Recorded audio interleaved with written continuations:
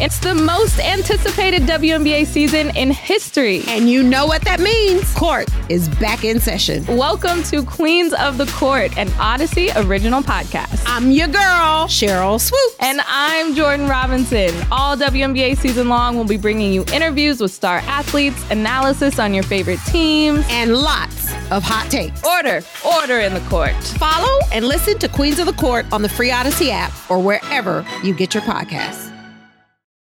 Can't get enough of the fan in the morning? Shown up. Because this is nothing like that. Working. Al and Jerry are here with stories they'd never get to cover on the morning show. Very sexy robot. Hey, look at that pig. Shenanigans. Naked yoga. My mother had a bad experience with these ghosts. Let's hump the fence. It's Al and Jerry's post-game podcast. Yes, it is time for the post-game podcast. Eddie Scazzeri joins me today because Jerry is out today. He will be back tomorrow. CeeLo joined me on the warm-up show, which you'll hear after this. But good afternoon, Eddie, I think. Good late morning afternoon. Hello, podcast people. I got a question on Twitter. I didn't ask for questions because I don't want to do that every time we do this. I enjoyed yesterday's talk without questions, but I did get a direct message from somebody that asked me, could you ask Eddie this in the podcast? Alrighty. And this is a fellow named Nick Garvey. He's written to me before. He said, need Eddie's advice on tomorrow's postgame. I adopted a new pit bull, 4 months old. Won't stop drinking water, including outside, off of sidewalks and puddles. Will drink a gallon of water if I put it down. Also won't stop peeing inside, knows it's wrong, she hides. Have you ever heard of a dog that won't stop drinking water? Yes. You have? Yeah. It could be nothing at all serious, or it could be something serious. Like, I don't want to speculate, but I would have him, Nick. take her to the vet, explain the problem. Mm-hmm. And then see what the possible solutions are. I definitely would not allow her to drink from puddles outside. Right. Could be all sorts of poisonous or just disgusting things. And you could also, in the short term, just try removing the water, like the water bowl, just put it down at limited times. But there also could be an underlying cause that could be more serious as to why she's doing that. Right, like if she's always thirsty. Yes. So veterinary care would be, I would go sooner rather than later. And how about this second part? He says, well, she's peeing in the house, and she clearly knows it's wrong because she's hiding after she does it. Right, but she's drinking so much water that she can't help it. And, he can't pay attention 24/7, or perhaps he works and has to, put her, leave her at home alone or whatever. So, right. They most dogs will understand that it's wrong to, urinate or poop in the house, and they don't want to do that. So they will hide because they know they did a bad thing. Yeah, I had to have, when I first got Whimsy Girl, these greyhounds, she was 4 years old. They don't know how to walk upstairs because there's no stairs at the track where they lived. So right. they never dealt with stairs. So they say that's one of the things you have to teach them. And I'm lucky that I have a landing midway up the stairs, so you take a rest there. But I used to have to physically walk her one paw at a time. Yeah. And when she would get to the top, she looked so ashamed. Like, it was sad to see because she looked ashamed that she couldn't do it. Yeah. But now, no problem. Oh, yeah, now she's up and down. Yeah.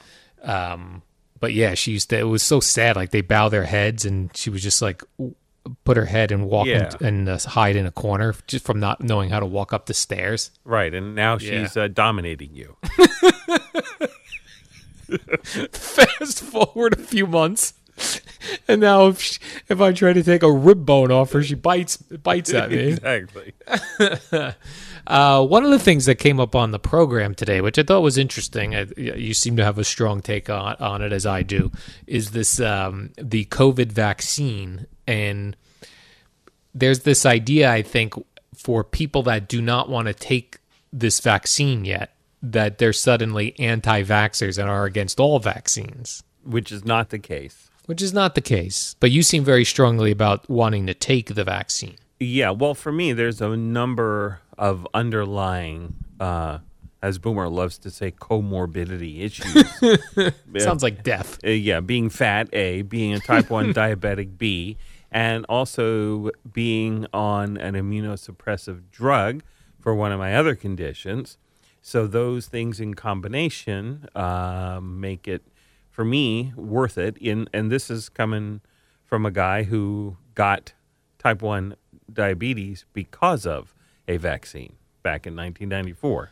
Yeah, which is a very fascinating story. You were traveling to China to visit your wife's family, is that right? Correct, that is correct. And you had to get all sorts of vaccines in order to be let into the country. Right, and they give this to military guys all the time. It's called a gamma globulin shot. And so I had one of those, and about 3 weeks later, I was a full-blown type 1 diabetic. Now, how rare is that you become a type 1 diabetic because of taking a vaccine? It is rare, but like with all vaccines, there is always a danger to a certain percentage of people. It's just unavoidable. It's just the way it works, that no matter what, there will be problems for people, a certain percentage of people, but the overall good it does, is outweighs the negative effects to that small percentage of people. Not to them, it's not worth it, but to the society as a whole, it is. Like chicken pox and smallpox and all those other diseases that have been eradicated. Now, Boomer did say something interesting about the vaccines that I had not thought about, where he said, much like we're learning about coronavirus and you're supposed to wear the mask and do all these things, not necessarily for you, but if each person does it for the other person. Yeah. Right? So you're wearing a mask not to protect you, but to protect the other person. That's right. That's correct. And he brought that up about the vaccines. Like, so I said, I don't get the flu. I don't get the flu shot. And he said, well, if there's someone close to you that would really be affected badly by getting the flu, then you should get the flu shot. And I hadn't really looked at it that way, but that does make sense. Yeah, it does, right. Because if you have the vaccine, then the virus can't get a foothold, so you can't even then be an asymptomatic carrier. Yeah. So, yeah, there's things, but listen, if you don't want to get a vaccine and, you're working with me, I understand it. It's okay. Like, there's certain risks that we all have to face. So, right. I'm not going to, insist that you get a vaccine. Not that you're an anti-vaxxer, but certainly this, for some people, it's going to seem like no way could this be good because it's so quick. Right. Now, I will also say that, with Boomer talking about the CF medicines, how it took so long, that is a vanishingly small percentage of the population. Right. This thing affected the earth. So 6 point whatever billion people. And so there was a much more concentrated effort. And as these things in medicine and science in general go, it's on an ever increasing curve, the technology curve, they call it. At some point, it becomes so steep as to blow your mind. So with the human genome completely mapped for quite a long time now, these things can happen more quickly than they did even 5 years ago. Yeah, that was the thing. Like Boomer had brought up a vaccine for cystic fibrosis, or not. I don't even know if it's a vaccine. It's a medicine. It's a medicine. Mm-hmm. And he said it took 27 years or something to get it. Now we're going to get this vaccine in 10 months. But like he said, I just Googled it to get the facts correct. Worldwide, 70,000 people worldwide have cystic fibrosis. So like you said, it's a much smaller percentage. Right. So when something affects a much larger population like this, then they speed things along. Yes, and it's like everybody on Earth can, even if they don't get sick, they will be an asymptomatic transmitter, if you will. Yeah. And not that I'm a doctor, I could be totally wrong, but this is similar to other viruses that we've had in structure and in the way it works. So there is a lot of history as to how to deal with this. But cystic fibrosis, to try to have a drug to treat those specific condition seems to me to be a lot more complicated Yeah. than a virus that, that's why they call it COVID-19, because there have been other corona type viruses before. So there is a history there. Now, when you did you get ill while you were in China or when you returned? No, it started over there. I started losing weight, and I thought it was just because I was not eating the food a lot because it was rather too authentic for my taste. Yeah, what did you eat over there? Yeah, it was not great. Lots of fish, and I don't eat fish. Rice? And just I did the rice, and then there were vegetables. I would have whatever vegetables there were, but almost every meal was some sort of fish, which I was out on. And most pork products, even, I don't really like. So, the beef and the chicken was few and far between. So when you're losing weight, you just think, well, I'm barely eating anything over here. Correct. And then also... Were you getting ill, though? Were you going to the bathroom a lot? Yes, and I was starting to, drink a lot. And... Like that guy's dog, the pit bull. Correct. And that's why I didn't want to say it, but there is a type of diabetes. There's regular diabetes, then there's another specific kind of like a fourth kind of diabetes insipidus, they call it, which one of my pups from the Seeing Eye, turned out he did not have it. He just liked to drink a lot. So, it could be that, but it doesn't necessarily have to be. But Right. I was getting to the point where I was constantly carrying water around with me. I didn't even realize that I was getting weird about being close to a water source because I was so thirsty. And then the cramping started, and all the classic symptoms, and and then the drastic weight loss in 6 weeks. I lost almost 80 pounds. Oh my gosh! Yeah, I was dying. I was. So you come back to the United States and immediately go to the doctor, or you wait till you're losing weight? It was about another 2 weeks before I said, hey, this is really something's effed up here.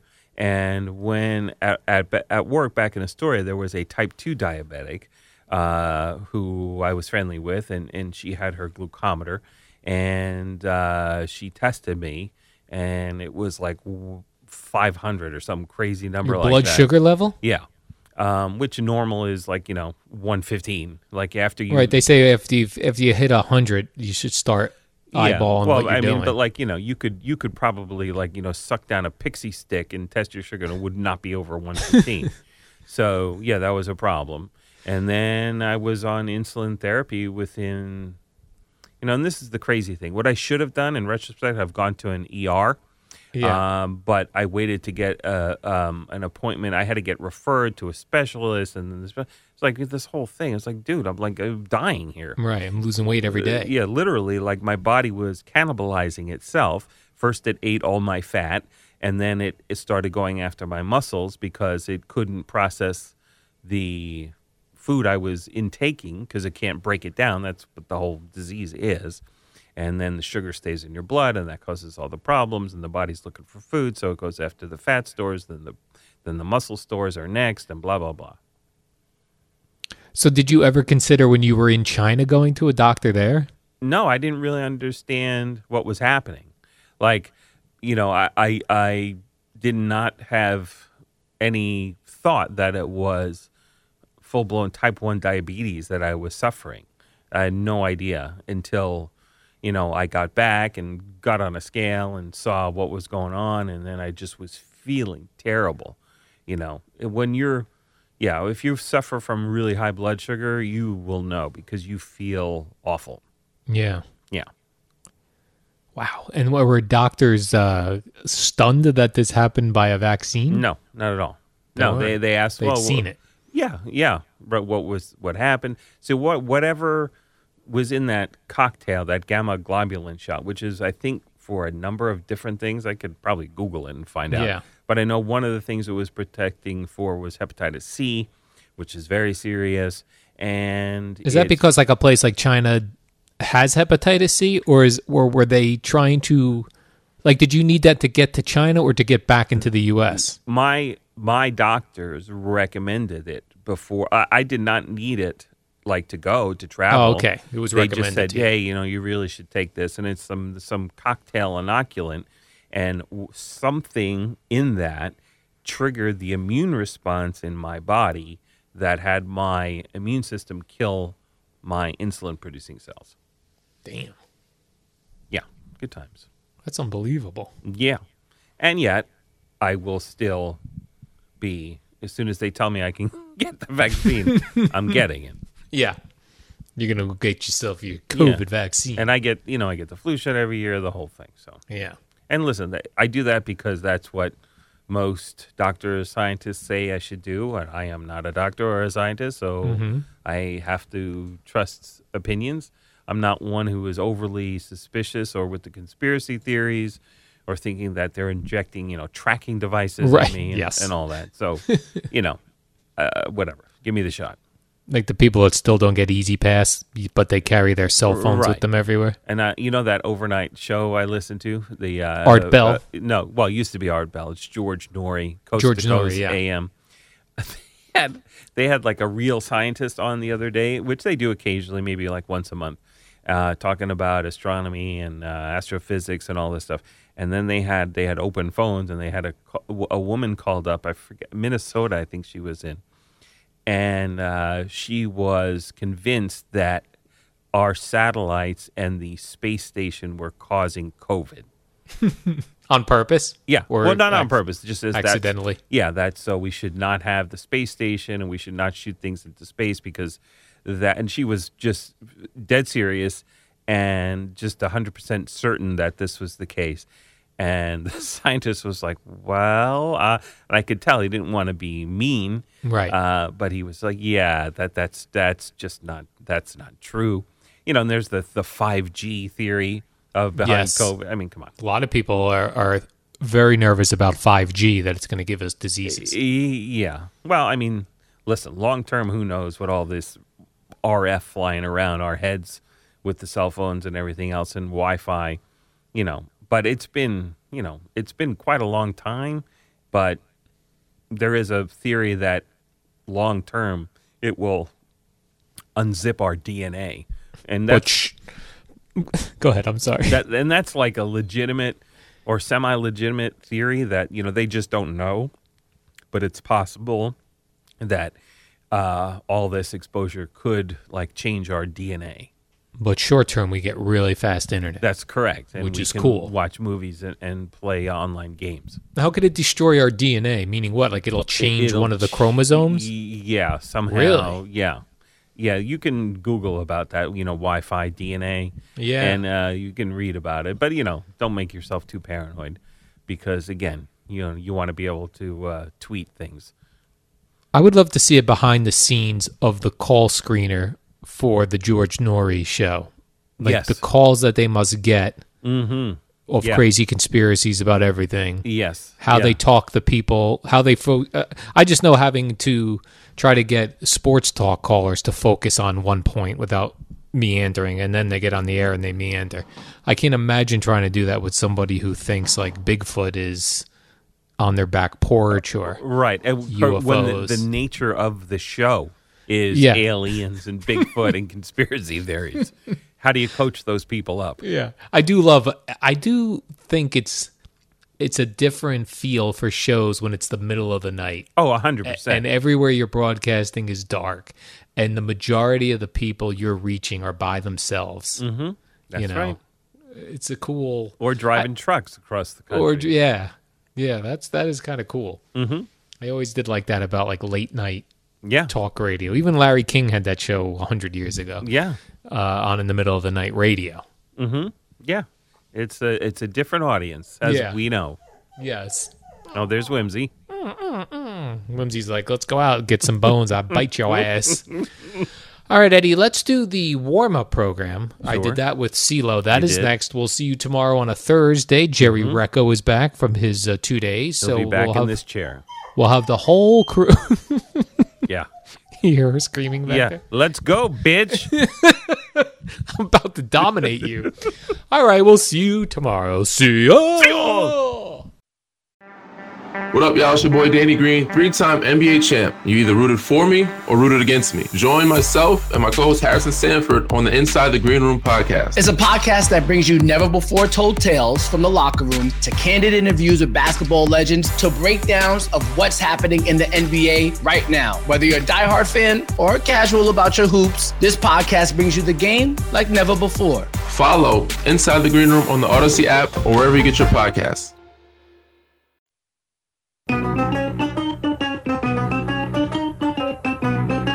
Good morning, campus. Alan Jerry. No guests, no calls, That's right. and no real content. Yeah, well, we've got quality content. Al Dukes here. When you hear me introducing the program, that means that Jerry Recco is out today. He will be back tomorrow on a Thursday, but on this Wednesday we have CeeLo, Chris Lopresti. Good morning, Christopher. Oh, good morning, Al. How are you doing today? Very good. When did you get the nickname CeeLo? Is this a high school thing or It younger? was, yes, high school. High school. High school baseball, yes, sir. High school baseball. But I will all say, right. when I began working here as an intern in 2007, was not one of these people who walked in and said, "You can call me CeeLo." Eddie figured that out all by himself. Really? Yes, so Eddie was the first one to call me that here. And then you Just- said, by the way, this is my nickname from high school. I might have mentioned that at some point, Yeah. and it kind of just picked up from there. Right. And the rest is history, as they say. As Jim Rome says, you cannot give yourself your own nickname. I agree. It's got to be earned. It's got to be given to you. Some people don't have a nickname. I don't think I have a nickname. Or people I'm sure say nasty things behind my back, CeeLo. Al Hughes. But, well, I guess Al Hughes. But does Eddie's is Scoes, I guess some people call him, depending on Scoes, the yep. depending on when you started working here. Like, I don't call him that. I don't see him as that. I don't think of that when I see him. But I've heard others call him Scoes. Which is interesting because Eddie Scoes. You and I basically not on the exact same show and in the same role, but began working at the station around the Yeah. same time. And 2007. That's right. And I will call Eddie Scoes from time to time. Yeah. So that's interesting. And CeeLo, didn't I give you a code name also when I gave you shifts before your internship ended? You very well may have. And I'm sure I was not the only one that received that treatment along the way. When you would, when Eddie would make the schedule, he would post code names so that other people wouldn't get jealous that people were getting shifts. Is this what I'm understanding? I think it was more just that perhaps I hadn't been approved for that particular shift I at that see. point in time. No, it And- was more to protect the feelings of the other interns. Oh, it was? Oh, okay. Yes, I- and my now that mistake. I I'm thinking apologize. about it, your school nickname is the Bobcat. That's correct. And I think you were Goldthwait. Oh, you know what? I completely forgot about that. You're absolutely right. you should just put him Good on the job, schedule as Bob Cat. Robert Cat. Robert Cat will be working this update People shift. might have been able to figure that out. Oh, they could have figured that one out. As I was walking my dog this morning around 3:30, and I was starting to think about the situation the New York Giants are in and how they're what I'm reading, the only team in the NFC East that controls their own destiny, as they say, to go for the division title. What they you do, had to read that to figure that out. I did have to read that because I don't know what's going on. They're in The first Red- place. They have the tiebreaker over Washington. It's pretty self-explanatory. Well, I don't know. There still seems to be a bunch of games left. I don't know what's going on with Dallas. I don't know what's going on with Washington. I still don't think the Eagles are still in the mix. But Al, it's simple math. They all have the same amount of games left. The Okay. Giants are in first place via the tiebreaker over Washington. All right. So from that standpoint, since they're on an even playing field as far as the amount of games left, All right. if they do their job, then no one could catch them. But of course, if once they lose a game, that story could be different in about 6 or 7 days. We'll Right, be then- talking about, they need so-and-so to lose. They need this, Right. they need that. That's the way it goes, So right now they control their own destiny, as we say. as they say, yes. And here we are, a game against the Seattle Seahawks coming up with Colt McCoy quarterbacking. Most likely. Now, Still not confirmed, but I that's know confirmed. that. Yeah, right. I mean, I've confirmed it with my sources, and my sources are me. We know how this is going to go. Uh-huh. I don't know whether I'm blaming Daniel Jones for not, quote unquote, manning up here on a game that it reminded me of. Remember, there was the Mets season, I think it was 2007 when we first started the Boomer and Carton show, where the Mets needed a game at the end of the season. And Johan Santana had just pitched like a day or 2 days earlier or something. And Johan Santana said, "Give me the ball." That's what you like out of your ace. Yes. And I feel like with Daniel Jones, their season is on the line here, controlling their own destiny. Mm-hmm. I want that guy to say, give me the ball. It's a hamstring. Guess what? I'm not going to run constantly. I'm actually going to sit in the pocket and throw the football. Because this is a non-competitive game with Colt McCoy at quarterback. Most likely, yeah. Then I started to think how colleges have failed us in quarterbacks in the NFL. If you look around at how many teams lost their starting quarterback this year in particular, and the amount of teams that have a decent backup is very few. Yes, it's a very tricky position to find talented guys that can play at that high level. Also, they don't get any reps in practice. That's a big part of it as well. There are so many colleges. I mean, Eddie Scazzeri's got cable packages where he's buying these conferences you've never heard of. The Sun Belt. The Sun Belt Eddie's watching the Mac Nation or Mac-cation. Maction. Sun Belt, Fun Belt is another one. There's so many teams and so many quarterbacks. 130 teams. 130 teams. One in the FBS. And how many? 124 in FCS. And how many NFL teams are there? 32. 32. We only need 64 quarterbacks. Mm-hmm. Because I need each team to have 2 quarterbacks. Right. 2 good quarterbacks. Because when Colt McCoy came in the other day, even Boomer was saying, he did a good job. No, he didn't. Because we have so little expectation. The bar is set low. Of the backup. Good job, meaning you can hand it off and you can throw a little dumb pass. Complete 6 passes for 31 yards. Right. Al, but it's... I don't have the math in front of me, but there's, as Eddie just outlined for you, that many teams, okay? Right. Now multiply that many teams by the amount of players on each roster and then compare it to the rosters of an NFL team. Now, obviously, the quarterback position gets so much more attention. It's under the microscope because it's the most important position. But is the ratio of college to NFL players really that different overall as compared to the quarterback position? I would be willing to guess probably not. You follow me on that? I do follow you. So you're saying, how many great running backs do we have compared to how many running backs played in college in 2019? How many were drafted or ended up on an NFL roster is kind of what I'm getting at. And not all of those guys are starters that are, tearing it up. Some of them might be a third down back, might just be playing on special teams, might be on the practice squad, So if we think Sam Darnold could be a decent quarterback, when we don't know, maybe he could be he's got no one around him, his team stinks, Adam Gase stinks. Mm-hmm. Why would they, if they fire Adam Gase and they get Trevor Lawrence, why couldn't you keep Sam Darnold as a backup, a quality backup? As a backup? Yeah. Because there'll be a market for his contract is going to run out, and then he's going to need to be paid. Al, you just made the point yourself, right? That the quarterback, it's a very fine line between those that are capable starters and the Colt McCoys of the world, the Geno Smiths of the world that are backups that when they are thrust into action show you why they're backups. So if there is even 1 or 2 other teams out there in the NFL, and we've made the point on the show, and Boomer's talked about it, whether it be the Colts, whether it be the Steelers, someone who has an older guy and a veteran that's on his way out, why wouldn't you take that shot on a Sam Darnold and bring him into your program, as they say, your organization, coach him up and see if you can kind of resurrect his career. And then all of a sudden, you've got value in a guy that you probably signed somewhat on the cheap as compared to other starting quarterbacks, and maybe he's able to step in and play for you at some point. And it's not like, I know guys like Ryan, we will now use Ryan Tannehill as the measuring stick because he was on the Dolphins. Got away from Gase and resurrected his career. Right. But a guy like Colt McCoy's been on 19 teams already. Yes. We know that's not happening. Correct. Why are the Jets not hanging on to Sam? I think for a couple reasons. One, the money factor, right?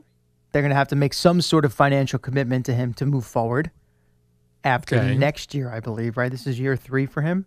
So he's got 1 year left, and then if they wanted to pick up his 5th-year option, which would be very expensive because of where he was selected in the first round. And the other part of it is sometimes it's not a fit anymore. You've got to move on. There's too much damage that's been done. And unfortunately for the Jets, we've seen this happen with multiple quarterbacks that they've drafted either in the first round or the second round. The history. You saw what happened with Mark Sanchez. You saw what happened with Geno Smith, and it's happening again with Sam Darnold. Not the exact same situation and the same circumstances, but very similar. A guy that had plenty of upside and talent, and they've essentially ruined him. And Mark Sanchez is a very curious case as well. Well, yeah, because he almost reached the highest of highs, right? He was the guy that got closest. Yes, Twice. He had a good team around him, a strong running game, a good defense. So he wasn't necessarily carrying the team. And once they asked him to do that, that's where it all fell apart. And then when he went to other teams, nothing. Right. Because at that point, I just feel like there's been enough damage done to him that it's hard to get it back, right? Yes. It's hard to refine what worked in those first couple of years because it was sort of the perfect situation for him with what he was surrounded by. I was listening to Carton and Roberts when they were celebrating the anniversary of the butt fumble. It was really Craig. Evan did not want to celebrate. But they're like, oh, that's what you think of when you think of Mark Sanchez. I actually think of, and I can't recall which game it was. It was a playoff game late in the game, and he threw a perfect pass, a perfect touchdown pass to a very well-covered receiver. Clearly, I don't have all the details. I couldn't give you the details either, but what I do remember about... I remember just being beautiful balls. Yeah. What about watching him it reminded me of Eli Manning, right? Where in the regular season, there was plenty of mistakes, turnovers. They gave him the color code at that one point. I think that was his rookie year, right? The red, yellow, green, because they were trying to cut down on his bad decisions that he was making. He got into the playoffs. He played his ass off, man. Made some really good throws, good decisions, kept the team in the game. And obviously they got as close as they did to reaching the Super Bowl. All right, I'm blaming college though because they're not getting our guys ready. It's like when people blame the workforce and they go, kids are coming out of college not ready to go into the workforce, and we can kind of point fingers at colleges. I'm pointing the finger at colleges because and I know I guess colleges are trying to win games for themselves. They're not trying to get kids ready for the NFL. That's a bad job by them. Many are not. That's correct. And it also comes down to the systems that they're playing, Well, let's get everyone in the NFL system so that everyone's ready to go, so we get a higher quality product than the NFL. But that comes back to the issue of the overall talent on these rosters as compared to what happens in the NFL. A lot of these teams can't do that because these guys, they don't have the ability or the capabilities, whether it be physical or mental, to do that. So that's why they end up playing the style that they do in college. We've seen them incorporate some of the concepts in the NFL and certain coaches that have tried to come in, like Cliff Kingsbury comes to mind, obviously, with what he did at the college level and now what he's trying to do with the Cardinals. It's hard, though, man. It doesn't. You see the concepts, the certain plays, the styles here and there, but from an every down, game-to-game standpoint, no one's been able to replicate it and make it work on a consistent basis. Here's what I want to see against the Seattle Seahawks. Remember I believe it was in college when Byron Leftwich, who did he play with? Marshall, yes.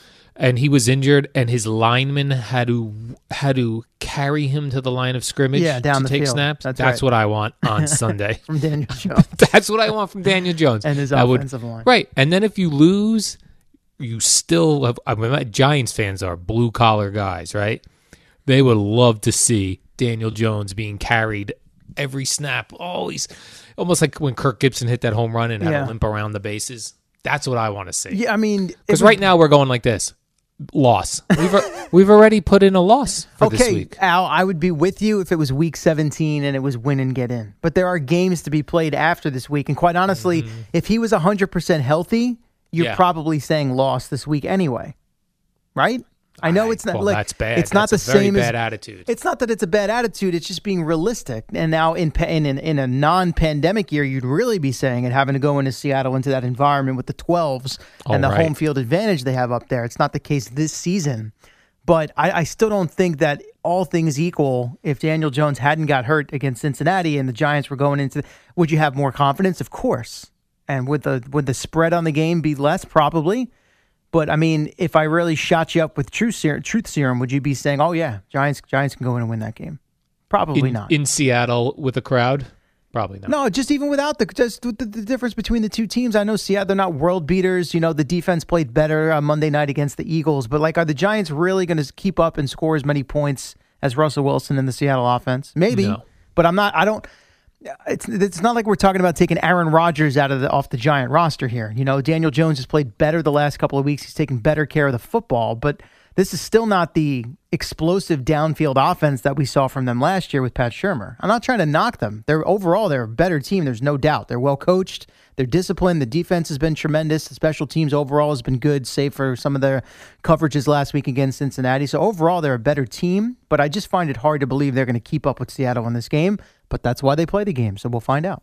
That's why they play the games. I just looked at the spread. What's the spread? -10. Right. And that's why I bet it's Sunday at 8.5. Even at 10, that's a sure thing.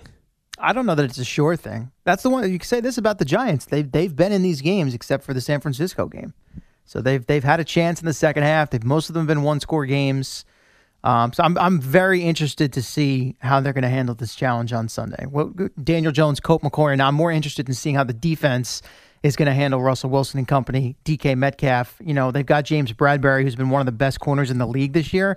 But the thing with Seattle is, like, Metcalf went off Monday against the Eagles. But if you figure out how to slow him down and roll more coverage his way, Tyler Lockett's a damn good receiver as well. So they've got a lot of ways that they can beat you offensively. And that first segment is called Sports Talk. That's right. Right? We nailed it. Great content. Great content. That opening there where it goes, no real content, that was content right there. That's right. I've got a lot of fun stories for when we come back after this very short break that Eddie Scazzeri has all queued up. Fire away, Eddie. All-star closer Kenley Jansen, we have a question. What's the best podcast of all time? Baseball isn't boring, baby. I'm Rob Bradford, and every single day I'm sitting down with the biggest names to show you this great game is the greatest game. It's my podcast. It's my passion. It's a cause I started more than 2 years ago and is now the most prolific national daily baseball pod there is. Another fact, so jump aboard the BIB Express. Follow and listen to Baseball Isn't Boring, presented by Wasabi Hot Cloud Storage on the free Odyssey app or wherever you get your podcasts. Al and Jerry. Don't worry, it's only an hour long. Yeah, now it's only 35 minutes long. This is Squeeze, CeeLo. Do you like Squeeze? I'm not all that familiar with Squeeze. It sounds good, they're though. terrific. What time frame are we talking about here? This was probably early 80s. They probably started late 70s, but their hits were in the 80s. What was the top hit? I feel like I know one of them at least. Pulling Muscles from a Shell. Pulling Muscles from a Shell, Tempted by the Fruit of Another. Yeah, that's the one I know. Yeah. Black like Coffee in Bed. Nah, just the Tempted. That's the one I know. Tempted, you like that one? The one that everyone was knows. sung by a guy that was only in the band for that one album. Another Nail Is that Through My right? Heart. Yeah, Another Nail maybe Through that My sounds- that might- Heart. yeah, that sounds familiar. No, you know Tempted. You might know Black. Do you know Black Coffee in Bed? I don't know it by the title. If you played it, I would probably say, "Oh yeah, I know that one. I know that one." Black Coffee in Bed. Early MTV hits. That's one band that Eddie and I are in lockstep on. Probably a short list, right? Probably a shorter list, but we actually went back when we were allowed to go to concerts last year or 2 years, not this past summer, it was 2 summers ago. August of 19. August of 2019, me, Gina, Eddie, and his wife all went to go see Squeeze at the Stone Pony Summer Stage. That's a good spot. Oh, the summer stage. Okay. The last concert anyone was allowed to go to. Now, is the summer stage like right where? Is it in right like at the Stone Pony? It is. It's Okay. in like I a didn't know big if it was parking like lot. at an off-site location. No, or not off-site. Right Okay. there. Problem is, though, it fits a lot of people, and we were all jammed in there. It was crowded, but it was crowded with people our age. Right. Yes, it for was the most part. crowded with older So it folk. wasn't as rowdy. How times have changed. Not a mosh pit situation. We were not moshing at all. Al, have you ever done? Have you been to a show at the Starland Ballroom? Is that what it's Starland called? Ballroom, I have, yes, Yeah. many times. Very nice. Very nice. Great spot for Yeah, a concert. Solid. Very solid.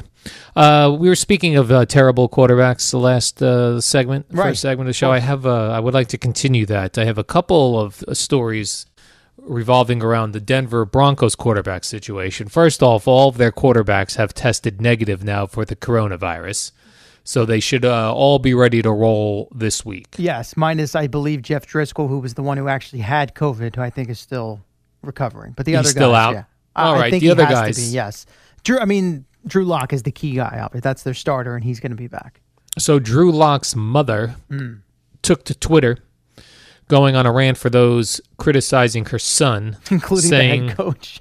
saying that he was super dedicated. He was putting in extra work at the facility, had requested more time to work with the quarterbacks. And for that, we all are mocking him because he slipped up and didn't wear a mask for one small moment in time. Right. She wants him praised for his leadership and the fact that he was bringing his position group together for some extra work. Yeah. Do you think his mother ran this by him before she hit up Twitter? Not or a chance. You think she just took to Twitter, and then do you think she gave him the heads up, like, by the way, just backed you up on Twitter, or someone reached out to him and said, you know your mom just went on a Twitter rant about you?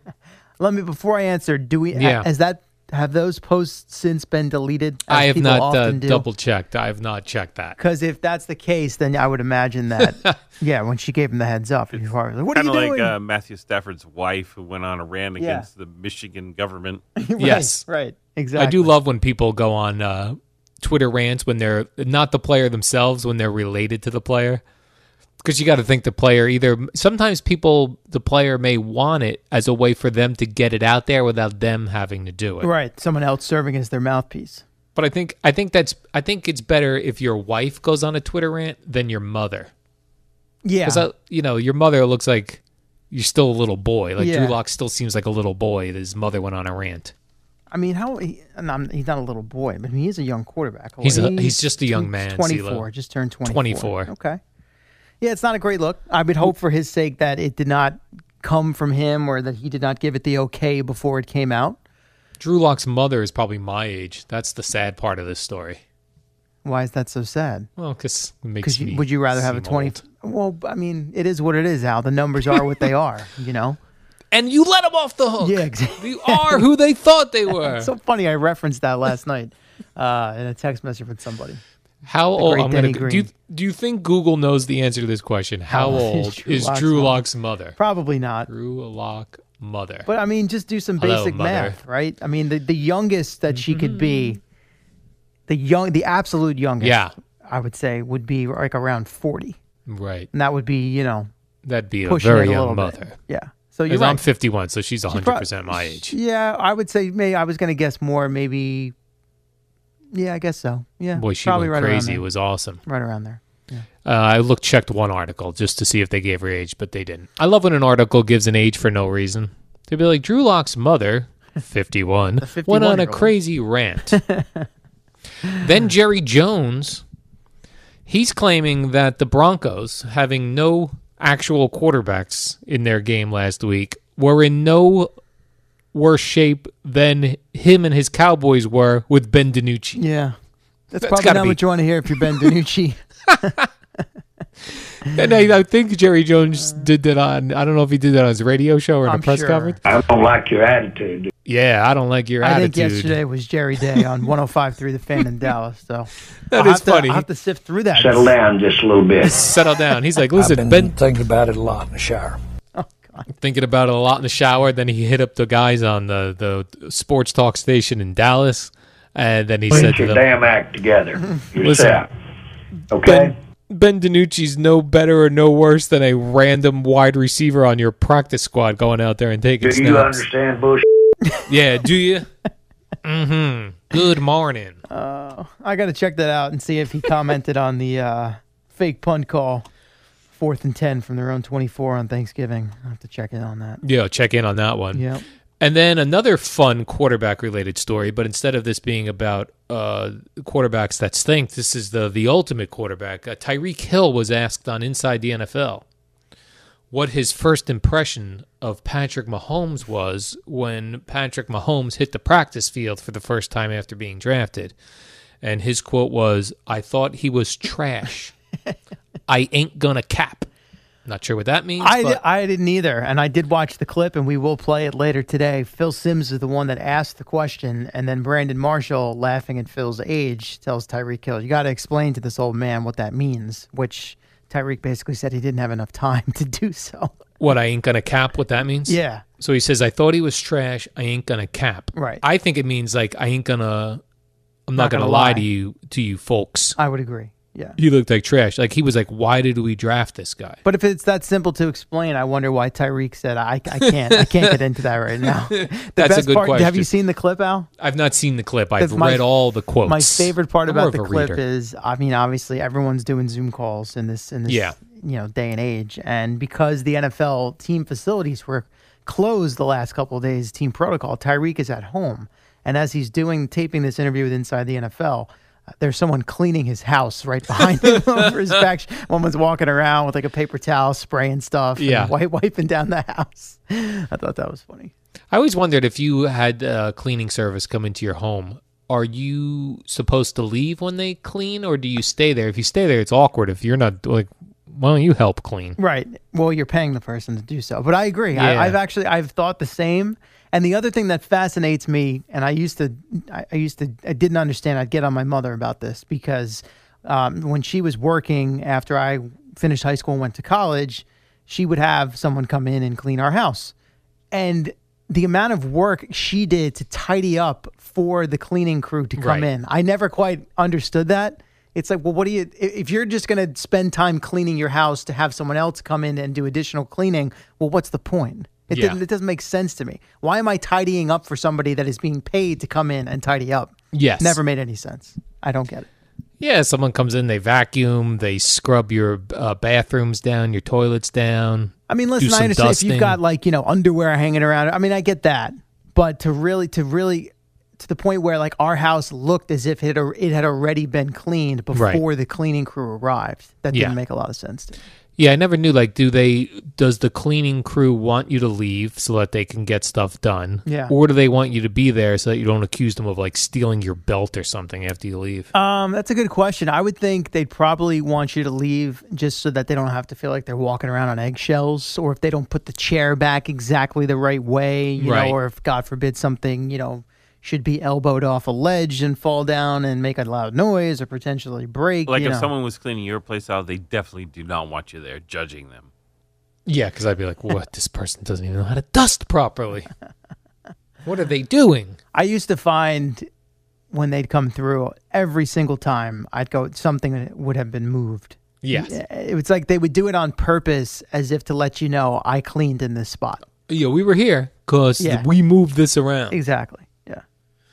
When we come back on the other side of this short break, which Eddie has queued up, Sela, we do something on this warm-up show program called Buzz, No Buzz. Oh, yeah.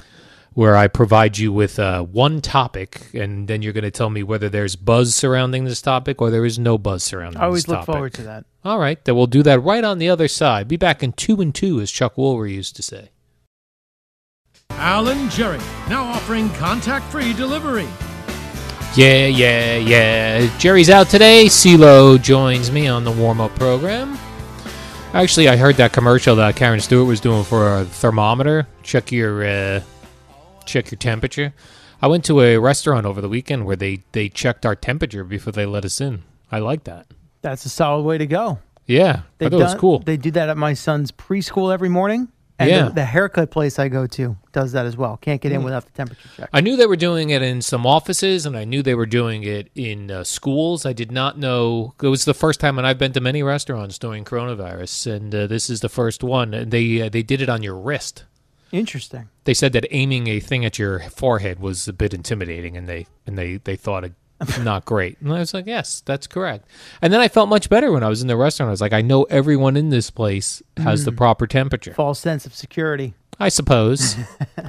It's intimidating at a restaurant, but we can do it to 2, 3, and 4-year-olds at preschool. Shoot it at their head, no problem. They think it's hilarious, little children. I went through, during the break, I watched the Mark Sanchez highlight reels. Uh-huh. You find the throw? I did find the throw. It was against New England in the playoffs where he hit Santonio Holmes in the corner of the end zone. It was such a beautiful pass. The Bart Scott. Can't wait. You've got Pittsburgh next week. Can't wait. All right, CeeLo, I've got, we do a thing here. I don't know if you listen to the warm-up show. Jerry and I do something called Buzz, No Buzz. Yes, Al, you and I have done this before. Where I provide you with a topic that seemingly people, like, where I feel like they're trying to build buzz, and then then you'll tell me whether you're feeling the buzz or you think there's no buzz. What's the buzz? Tell me what's happening. What's the buzz? Tell me what's happening. I saw many things, many tweets, many stories yesterday that HBO documentaries. I don't know if you saw the Craig Carton one. I was a very big star in that. You were great. Jerry, Eddie. That had a lot of buzz. That had a lot of buzz. Eddie had the line of the whole documentary where he went like that Craig blew up, his life. Yeah, the sound effect. Yeah. Yeah, and the way he did it so casually, and he did it with his hands. He did like a hand motion. The exploding, which is perfect. The king of the drops. He gave you the sound effect. I don't even remember doing that. It's so good. It really was. It was just. Well, HBO has a new documentary coming out about the life of CC Sabathia called Under the Grapefruit Tree. And I'm feeling like I don't know that I'm interested in this. I'm going no buzz for me, but you're a Yankee fan. That's the key. That's the key. I would say in general, not a lot of buzz. For me, buzz. I'll be into it because there'll be behind the scenes stuff, in and around the Yankees that I'm interested in. Yeah, because you know what the problem is for it to have a buzzworthy documentary, there's got to be like Craig's was this fall from grace. Yes. Right. So I don't know what CC Sabathia's story is unless we don't know it yet, and it's going to be dropped in this documentary. It's not going to be as drastic as Craig's, obviously, but I'm sure they're going to focus on his bout with alcoholism and the rehab he went through with that. I forgot about that. Yeah. So I know that will be a part of it. Interesting. And they'll probably focus on that quite a bit. He was drinking wine, right? I think he was drinking a lot of stuff. Yeah, but I think especially on the road. Yeah, I think they were on the road. He was drinking bottles of wine. Yeah, in his room before and after games. So that was an abrupt. That was one of those things that dropped right at the end of that regular season as the Yankees were getting ready to go into wild card game. I forget which year it was now, and I remember being shocked by that. And it was like the timing wasn't great. Not that you ever. Of course, his personal life and his health is more important, but from a team standpoint, it put them in a bit of a tough spot.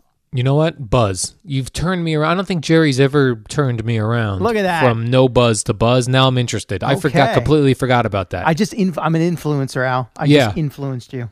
Yes, you're right. And the timing of it was bad timing for the Yankees. Yep.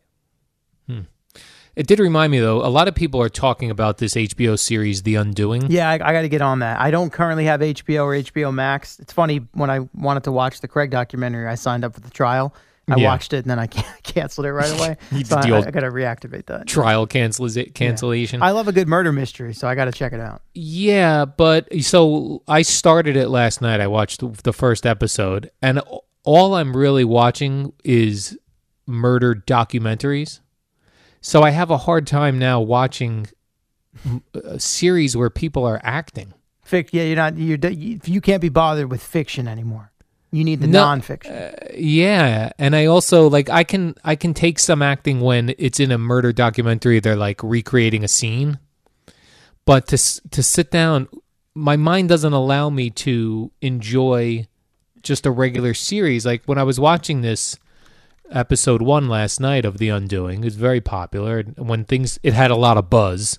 So I was like, I got to get in on this buzz. Mm-hmm. Gio was watching it. I like a lot of the same things. I feel like the entire world's watching it right now. Everywhere I turn is what people are talking about. My parents are watching it. My in-laws are watching it. I haven't watched it. My mother called me up and she said, based on Gio's recommendation, her and my dad were watching it. Perfect.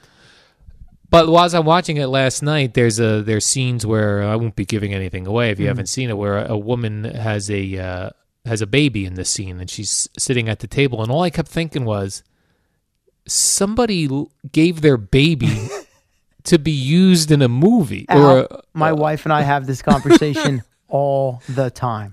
I'm like, whose baby is that? Yeah. Who would okay their newborn baby to be in a TV series? And we're constantly asking ourselves, is this somehow a doll? Is it like CGI? Is it a doll that just looks realistic? And it's like, there's no way. That's a real human infant. Yes. And who is in such a position that they're A, comfortable doing it, and B, I guess, I don't know, need the money, but you have a baby and you go, we got to get this baby into films. Right, yeah. She's adorable. Let's get her started early. How do we maximize his or her potential? And then I'm wondering, is this the director's baby? Is this a writer's baby? It's a great question. I have always wondered that. I bet a quick Google search would probably answer it for us. I've never actually taken the time to check it out.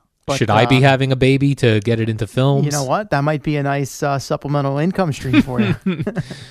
We want to come over and see the baby. Oh, she's on set today. Yeah. She's working. We talk about that all the time. And then the other thing as parents of young kids that bothers us when we're watching a movie or a series is when people who are acting and are supposed to have kids, they're like never present. You know, they have all the time in the world to do all. And I'm always just like, where are their kids? Who's watching their kids? And I'm not talking about grade school. I'm talking about, infant to, let's say, 3. Yes. And these couples are just, it's just the two of them. And I'm like, well, what? This is unrealistic. Where's the crying kid? Where's the kid that's asking you 9 million questions every single day? So I have a problem with that. I find that you had a problem with that, Rihanna? Yeah. Okay. Yeah. So I'm going to try this episode 1 of The Undoing. It kind of intrigued me at the end. I'll probably give it another chance. Now, by the way, a few years ago, maybe before you were really heavy into the murder documentaries, did you watch The Night Of on HBO? No, I did not see that. Because that was another murder mystery. Was that M. Night Shyamalan? It was, yes. M. Night Shyamalan. Actually, you know what? I don't think it was, now that you say it. It's funny. My first instinct was to say yes. Yes. No, I don't think it was. Let's see. All right. No. Stephen King. Directed by Steve Zalian. No, I don't know him. But John Turturro was in it. He was excellent.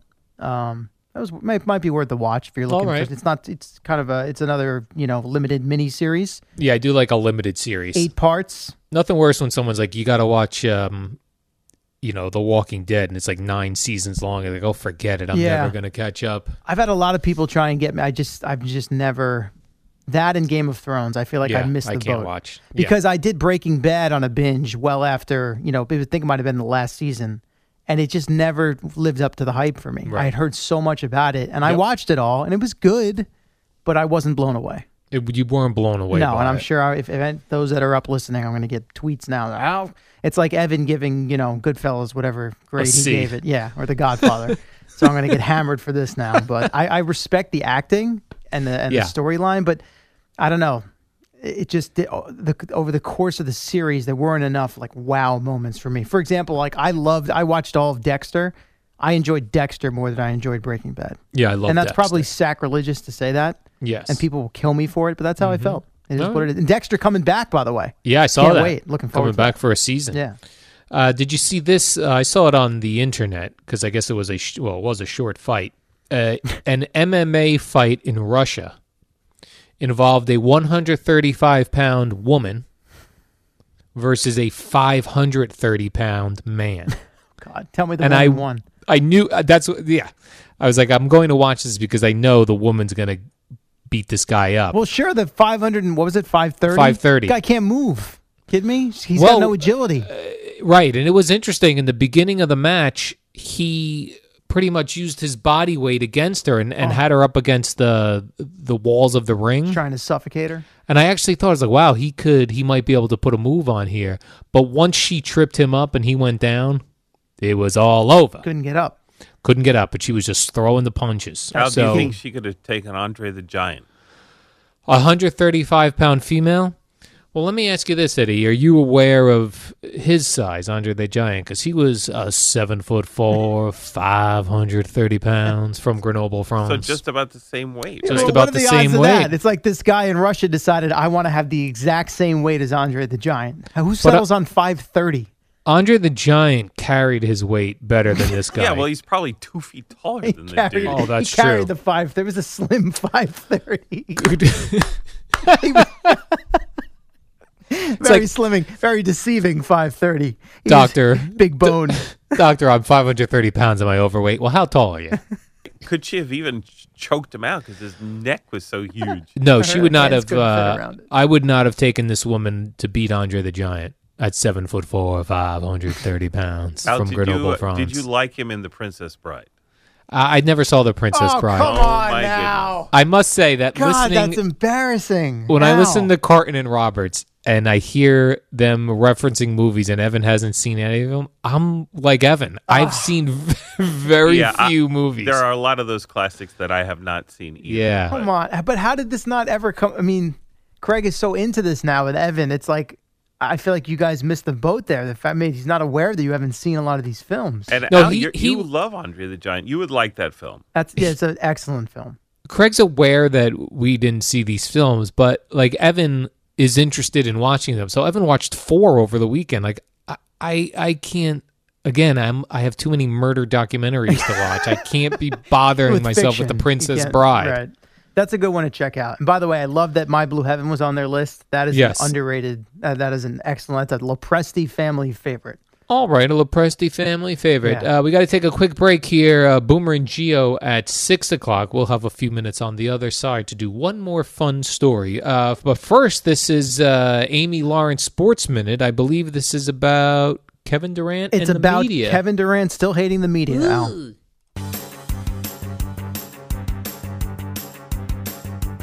It's the dynamic duo of Al and Jerry, the superheroes of WFAN. We have very little time here. I heard that Obama was briefed about the UFOs. And had no comment. He had no comment. comment. Listen to radio every day. Boomer and Gio, morning 6 to 10.